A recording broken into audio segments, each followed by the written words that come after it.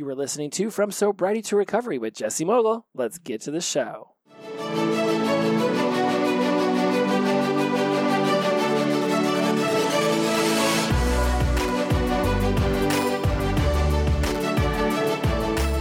Welcome back to From Sobriety to Recovery. I am your host, Jesse Mogul. I am in addiction recovery. All right, so I've sort of kind of planned this episode. And by sort of kind of, I mean I've got 1, 2, 3, 4, 5, 6, 7, 8, 9, 10, 11, 12, 13, 14 words that I have typed out for this one.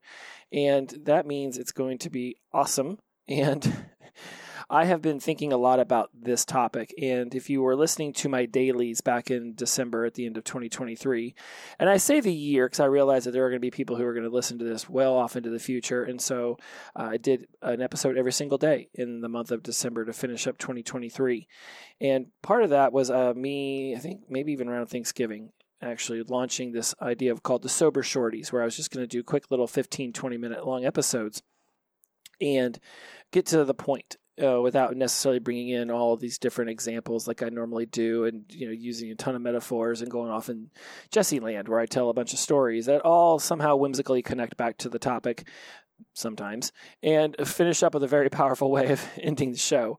And I really enjoy Sober Shorties, and I am figuring out a way to create a story arc with those. And I'm meeting again with a member of the tribe. I've talked about him a couple times. Lives in Salem right now, heading his way back to St. Augustine soon. And I will actually have 2 people in the tribe who live in St. Augustine now, so they'll actually get to see one another. I'm looking forward to hearing how that connection goes. If you hear me talking about the tribe, I set up this entire online academy for sobriety and recovery that's all to give you really an in-depth look at a lot of the content that I cover in here. And there's 2 different courses. One teaches you how you have created your reality of your life in your mind and how that comes to be. So you really can dissect the way that you think and figure out where you would like to start to heal yourself. And the other one is about what drives us at an unconscious level to do the things that we do. And both of those things, I asked nobody if they wanted to know. I just made them and put them up. So if you're interested in learning about how your mind has created your reality through your 5 senses and through your personality and the way your mind deletes and distorts and generalizes and all that fancy, awesome stuff, there is an online academy. And when you join the online academy, you get an opportunity to join the tribe, which is a group I put together over on an app called Voxer. And Voxer is very similar to WhatsApp, except it's not owned by Meta. And it's also, Voxer is orange and white. And I like that color a lot better than green and black.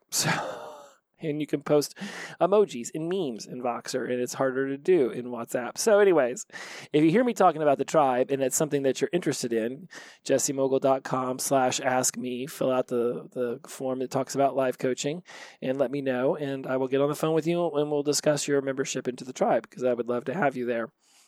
And when this member of the tribe and I were talking the other day, I was asking him about the goodbyes that he was saying to everybody that in Salem as he was preparing to move back down to Augustine. And his response back was, goodbye is the price we pay for saying hello.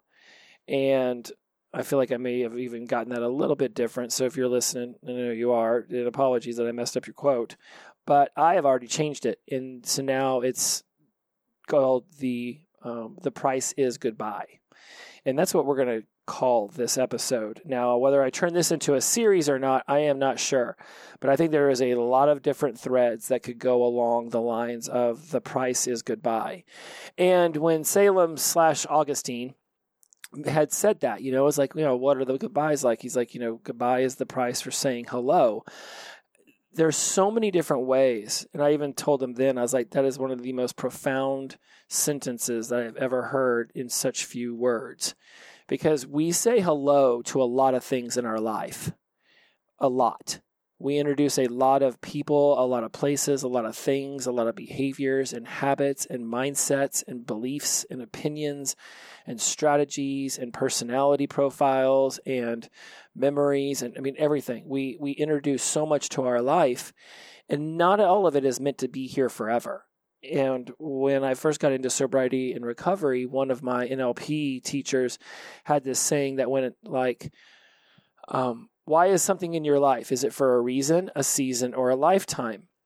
I expanded upon that by really diving into it and asking myself, well, do you ever really get to know? I mean, if something's in there for a season, then perhaps it's only there for a year or two, or literally the time that it takes for a season on this planet to pass, 3-4 months. But how do you really know? If in that moment you say goodbye to somebody that it was only a season, they could come back 5 years later, 10 years later, 20 years later. So now they could have been in your life for a lifetime, but you may not know until much more of your life passes. Was something in your life for a reason? That's going to be subjective to your perspective. I could look at 22 years of hardcore alcoholism and drug addiction as the bane of my existence, the ruination of all my dreams, or I could see it as the reason for why I do what I do and why I have become the human I've become. And, what is it? The saying goes that, God laughs at you while you're making plans, or, go ahead and make all your plans. God laughs, or, plans are what you're making while God is laughing, something to that extent. I'm just having a good old time butchering quotes tonight. Thank you very much.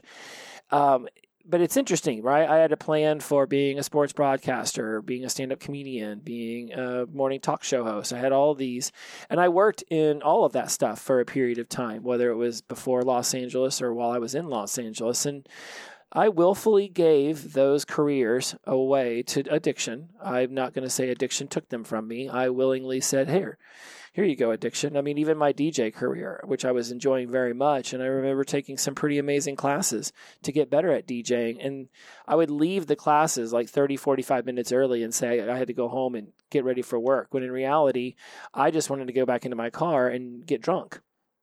And it's just what I did. And I made choices that I'm not thrilled about. And now I could choose to see those as negatives, and certainly many people have, and I have gone through stages where I do. And then I could also say, well, what was the reason? And humans are always seeking reason. We always want to understand the meaning. Well, there's got to be a reason that this happened. We're looking for reason. We're wanting to attach meaning to negative associations, things that we feel were unjust or things that happened bad in our lives. And whatever reason we create is the reason we create, but it doesn't necessarily make it reality in as much as like the infinite reach of the universe, right? If there really is a God who's looking down upon us, controlling the whimsical nature of our lives, then we don't really get to know the reason. We can make up a reason that we think is there, but until we get them on the horn and be like, could you let me know why I had to be an alcoholic and a drug addict for 22 years? I also have some pretty awesome beliefs about reincarnation and how, my soul got to choose this destination and got to choose all of this to see if it could withstand the test or grow or develop or whatever the hell my soul was thinking whenever it chose all this. Is that the reason? Maybe there is no reason. Maybe it goes beyond the infinite and the spiritual realm, and it just is what it is. We're all just a bunch of ants going marching. But when we listen to that whole quote, is somebody in your life, is something happening in your life, is it a reason, is it a season, or is it a lifetime? All of it's subjective. And when we really begin to scope out and see the enormity of our life and how the smallest thing that we do can have a butterfly effect into so many decisions, so many avenues, so many forks in the road. The infinite nature of our lives really just seems to want to make my mind crumble backward on itself. Like, how on earth am I supposed to ever trace back the origin of when my addiction started? Was it when we were 4 years old and we left Oklahoma and I felt isolated and alone and we started moving around a lot and I didn't know how to make friends, so I just made friends really fast knowing they would be short, so I didn't have to really hold on to any relationships for a long period of time because I knew we'd be gone in a year. And is that what caused me to feel isolated whenever I was 8 years old and mom got Crohn's and I became very obsessive compulsive and was constantly trying to keep some level of order amongst all the chaos with her in the colostomy bag? Was it all the moving and, feeling like now 12, 13, 14, 16, 18, I don't really have any great friends. So when I went to college, I left all my old high school friends behind, didn't even try to keep in touch with them, and immediately just wanted to be popular and cool and have women find me attractive and have cool dudes want to hang out with me. And here comes cocaine and LSD and alcohol. And we'll talk about the easiest way into any, kind of social scene, is especially ones where people party, is just addictive substances. Reason, season, lifetime, all of it. All of it. And if you've ever sat down and tried to trace back your origin story to try to figure it all out, again, at some point your brain will just start to fold in on itself. There's so many avenues, so many forks in the road that you won't be able to adequately, even if there was a horrendously traumatic moment of your childhood, say that was definitively when I opened up my brain and my mind to be susceptible to addictive substances. Is it hereditary? Is it in the genes? Is it a God force? Is it not a God force? Is it the soul telling me what to do? All of it and none of it. And everything can exist and nothing can exist. Where the hell did all that philosophical mumbo jumbo come from? So let's bring it back to the idea of the price is goodbye. There's going to be a lot of things that you have to say goodbye to whenever you decide to actually get into sobriety and recovery. And if you've ever found yourself sliding back into your old destructive habits, the alcohol, the drugs, the sex, the porn, the gambling, shopping, overeating, whatever, all of it is addictive. We are literally addiction machines. We are just prone to finding something and then just doing it to the point of absurdity. And the interesting thing about this is it's not like this is some new phenomenon that just happened in the 21st century. That, because we have smartphones and we have telecommunications, that all of a sudden we are super addictive. Science, food science, tech science, all of this that has begun to figure out ways to make their product more addictive to our brains isn't opening up a brand new avenue that never existed. It's just manipulating and taking advantage of an avenue within our brains that always existed. Heavy drinking, hardcore drug use, this is stuff that's been going on since any of it was discovered in the woods, generated somehow, or fermented, by the Egyptians. We are addictive machines. And we are prone to finding things and then abusing them, especially if they make us feel really, really good. And even when they start to make us feel bad, we'll keep going. So when you get sober and you step into your sobriety and recovery journey, there are things that you're going to need to say goodbye to. There are things that at the very minimum, you're going to want to say goodbye to. And as I stated just 2 minutes ago, if you find yourself going back, doing the lapsing, being sober for a month, going back, there's a very good chance that some of these things I'm going to talk about in this series, you have not said goodbye to. Now, this is not going to be a comprehensive list. It's going to be in and out here, but these are the 4 that I was thinking about tonight as I was watching Mayor of Kingstown, which is a show on an app called Paramount, and it's about this whole community that literally just seems to exist to take care of all these prisons. And there's a lot of chaos in this show. And, there's got the characters that are addicted to drugs and the alcohol, and there's lots of violence and all that. And I was just like, talk about a whole community that's suffering from traumatic memories, generational trauma, and just how easy it is for everybody in this town seemingly to find some level of addiction towards something. So the price is goodbye. It's just profound to me that what he said, the price of hello is goodbye. So the price is goodbye. So by saying hello to alcohol and drugs into your life and then abusing them for so many years, the price of saying goodbye to your addiction is going to be saying goodbye to these 4 things I'm going to highlight today. And again, this is by no stretch of the imagination the comprehensive list, but this is definitely the 4 that I wanted to touch upon now, because I know that a lot of y'all are going through the dry January, maybe you're moving it into the dry February, so let's discuss. The first thing I put on the list is blaming, complaining, and making excuses. Now, I have talked about this topic many, many, many times. It's called personal responsibility, and when you take personal responsibility, you don't blame others for your lot in life. You don't complain about how somebody else's actions caused you to take on another action. And you don't make excuses, that you accept responsibility. Let's talk about these in reverse order. Making excuses. My saying about excuses are that excuses are reasons that could have been avoided. If you have a meeting in 3 hours and you leave your house for that meeting and it is 30 minutes away and you show up late, you did your due diligence. You left your house 3 hours early. The meeting was 30 minutes away. You showed up late because, a wild pack of hyenas decided to take over the road and you got stopped in the chaos.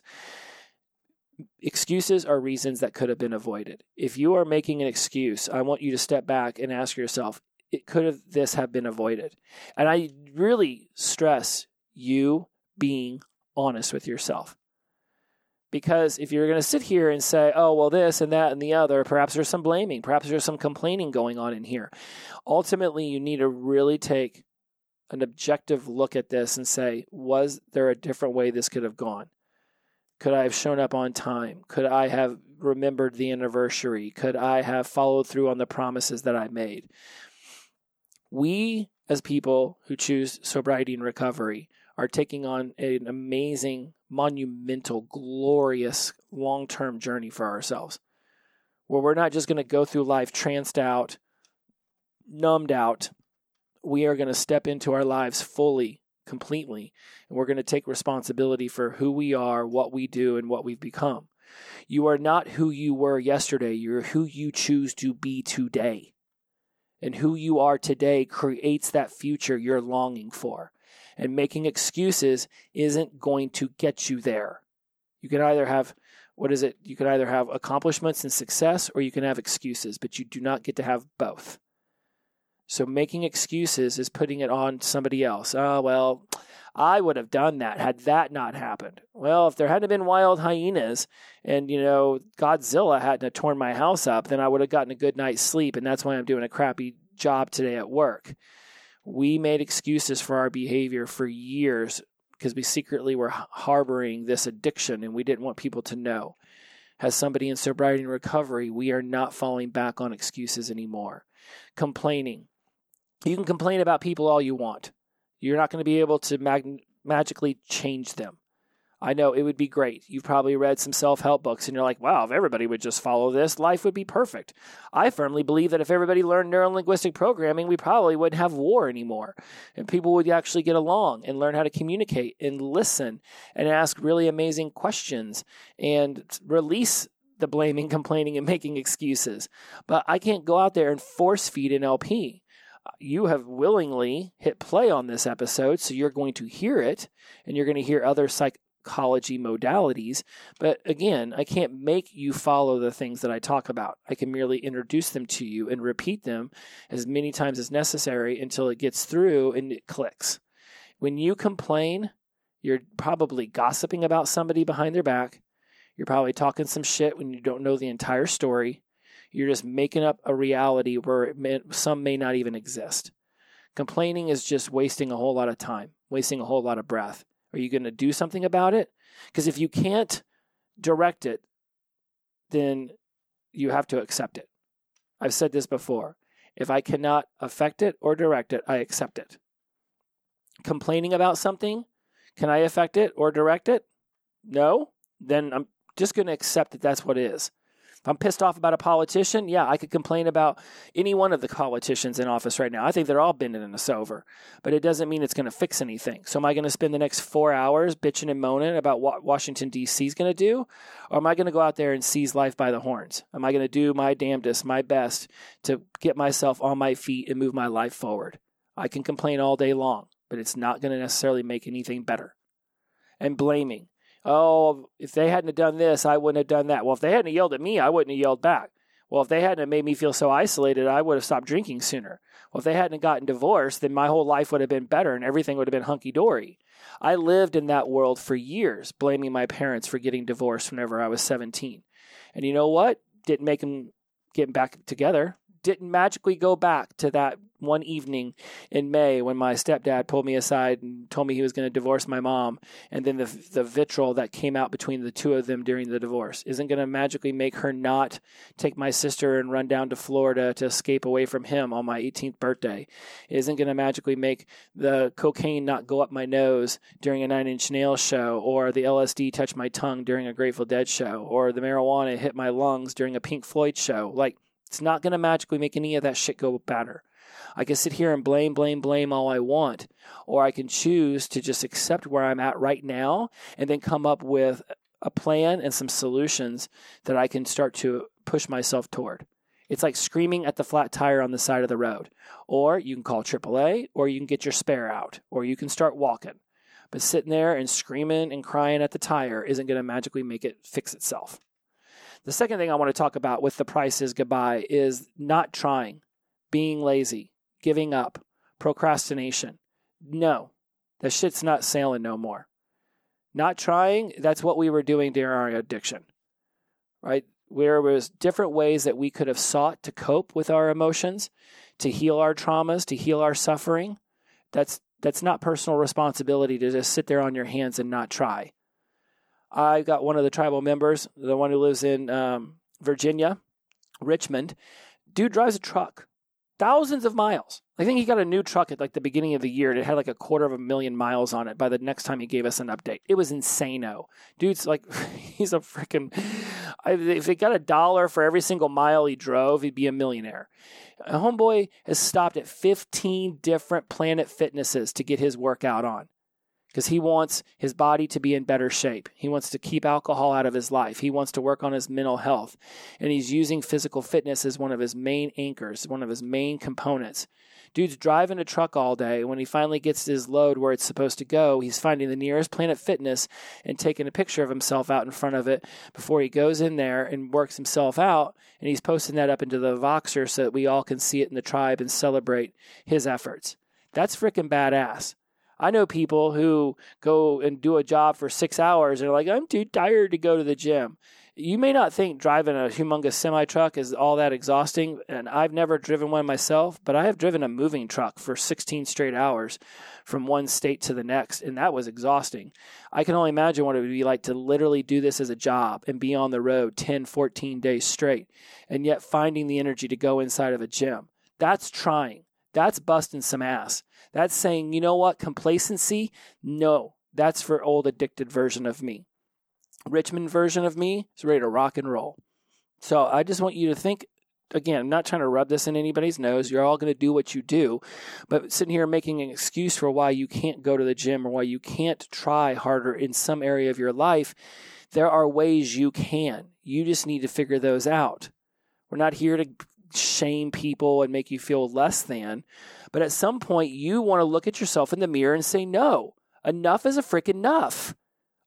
Are you really trying that hard, Jesse? Are you actually trying that hard? Because if there's a doubt in my mind if I'm trying hard enough, then that means that there's another percentage of me that's ready to give to this. Not trying is what addicted versions of ourselves did. Push through. Figure it out. Find a way. Diane Nyad swam from the Keys to Cuba straight. Now, I think that she may have figured out a way. No, I don't think she slept. But I think she was allowed to hold on to the side of a boat whenever she needed medical assistance. And she was getting stung by jellyfish a lot. So there was some medical assistance. And she just swam the whole thing. And they had to put a cage around her at one point because there was freaking sharks in the water trying to get to her. She swam from the Keys to Cuba in a metal cage to keep sharks off of her. Find a way. David Goggins duct taped his legs together so he could make it through Navy SEAL school. Now, if you've ever listened to that dude's book, and you may have read it, but I highly recommend you get the audio book because he actually gets interviewed by somebody in between some of the chapters. Dude's hilarious. Like, you watch him on social media, and I know he comes off super hardcore, but I found him to be, yes, hardcore, but also super hilarious. Talk about somebody who figured out that trying is the only way to succeed. The third thing on this list is spiraling. Your mind is going to play mental gymnastics on you, especially in the early stages. Oh, hey, you haven't drank in a little while. You probably could have one. Oh, my goodness, that person flipped you off. Well, you should chase their car down, and we should try to get out and start a fight with them. Spiraling your mind down into the abyss of your despair is going to destroy you. When your mind starts wanting to take you down a path that you know is going to lead to anger or resentment or fear or just a triggering, activating moment that says, hey, alcohol or drugs would really help this moment right now, you are going to want to pattern interrupt yourself out of that. Pattern interrupt is something you're probably very familiar with. I was taught it whenever I learned neurolinguistic programming, that you snap your mind out of its way of thinking by literally doing something that allows the brain to just get off track. It's like when you're having a really cool conversation, then all of a sudden like a car accident or a gunshot or a fireworks or an airplane takes off. Sorry about the gunshot reference there. That just came to mind. But a loud noise. You're in the restaurant. There we go. Let's reel it in here. You're in a restaurant. You're having an amazing conversation. Then all of a sudden, a humongous tray of glasses gets dropped, and everyone stops and turns. That's a pattern interrupt. Your mind has been taken off the conversation. It moves to pay attention to the glasses.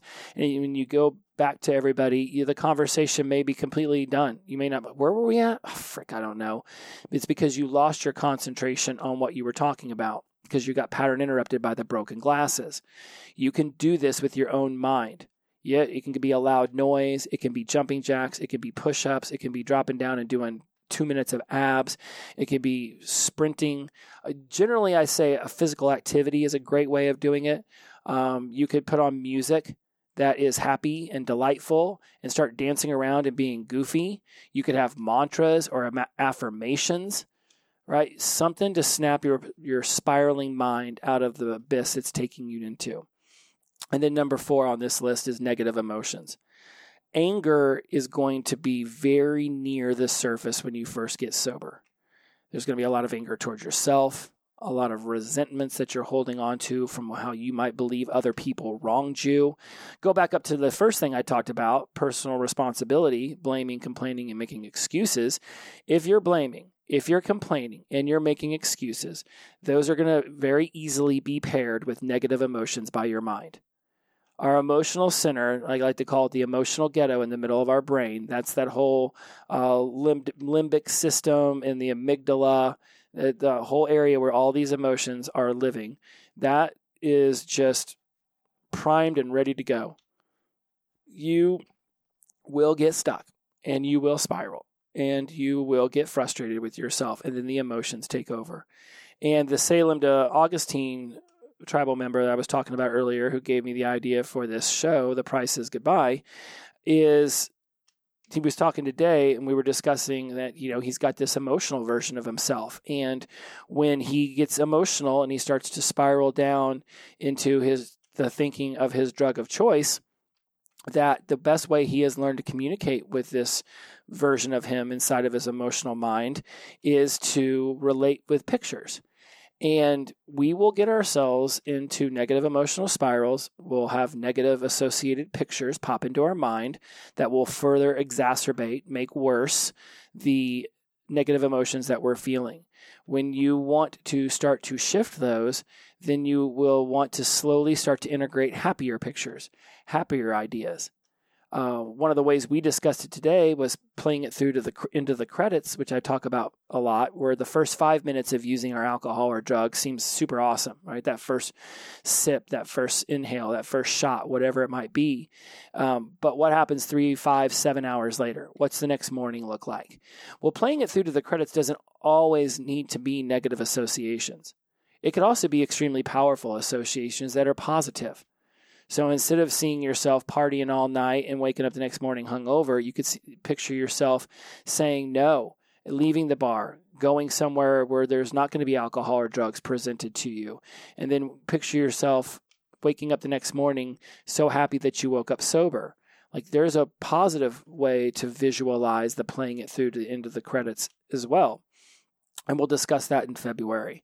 But these negative emotions are going to have negative pictures attached to them. If you allow yourself to be overrun and overcome by anger and jealousy and shame and guilt and sadness and all of those that you can possibly think of, you're going to run yourself ragged. And those negative emotions are going to cause you to spiral. They're going to cause you to not want to try. They're going to cause you to start blaming, complaining, and making excuses. Instead of saying goodbye to your addiction, you're going to welcome it back into your life. Negative emotions are part of the human experience. If you allow anger to cause you to react in a way that is not benefiting your sobriety and recovery, then you're going to yell and you're going to scream, and that's going to start a whole thing. now you've got to apologize for that. Whereas if you could just increase the space between the stimulus and your response, you would find that there's a whole lot less apologizing to be done. The price of saying hello to alcohol and drugs a long, long, long time ago is goodbye today. That's the price. The price of saying hello then is goodbye today. And it's not going to necessarily be easy. It's not necessarily going to be hard either, but it is absolutely, positively going to be the best journey of your life. And the ups and downs and the ebbs and flows and the bitter bads and all of that jazz, that stuff's going to come whether you are sober or not. I mean, you're going to be amazed at how many things will seem to go sideways in life and when alcohol and drugs aren't there. Because that's just life. There's infinite variables that you're going to be experiencing. In the past, you would be able to say, oh, well, that was probably because I was drunk. Now you won't have that. Now you'll just have to look yourself in the mirror and ask yourself, could I have done something different to keep that kind of experience from happening?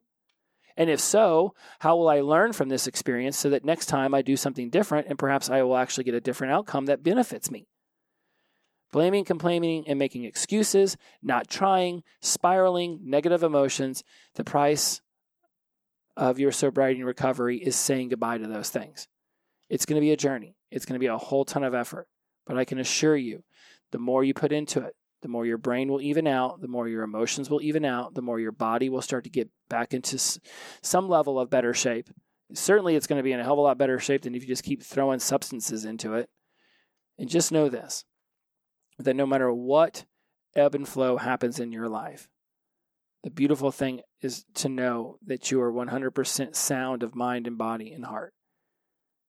It's like that coach in Friday Night Lights, clear eyes, clear mind, clear hearts, something like that. It's like we want to create that triumvirate where our head and our heart and our gut communicate and they make decisions for us based on what it thinks will best benefit us long term.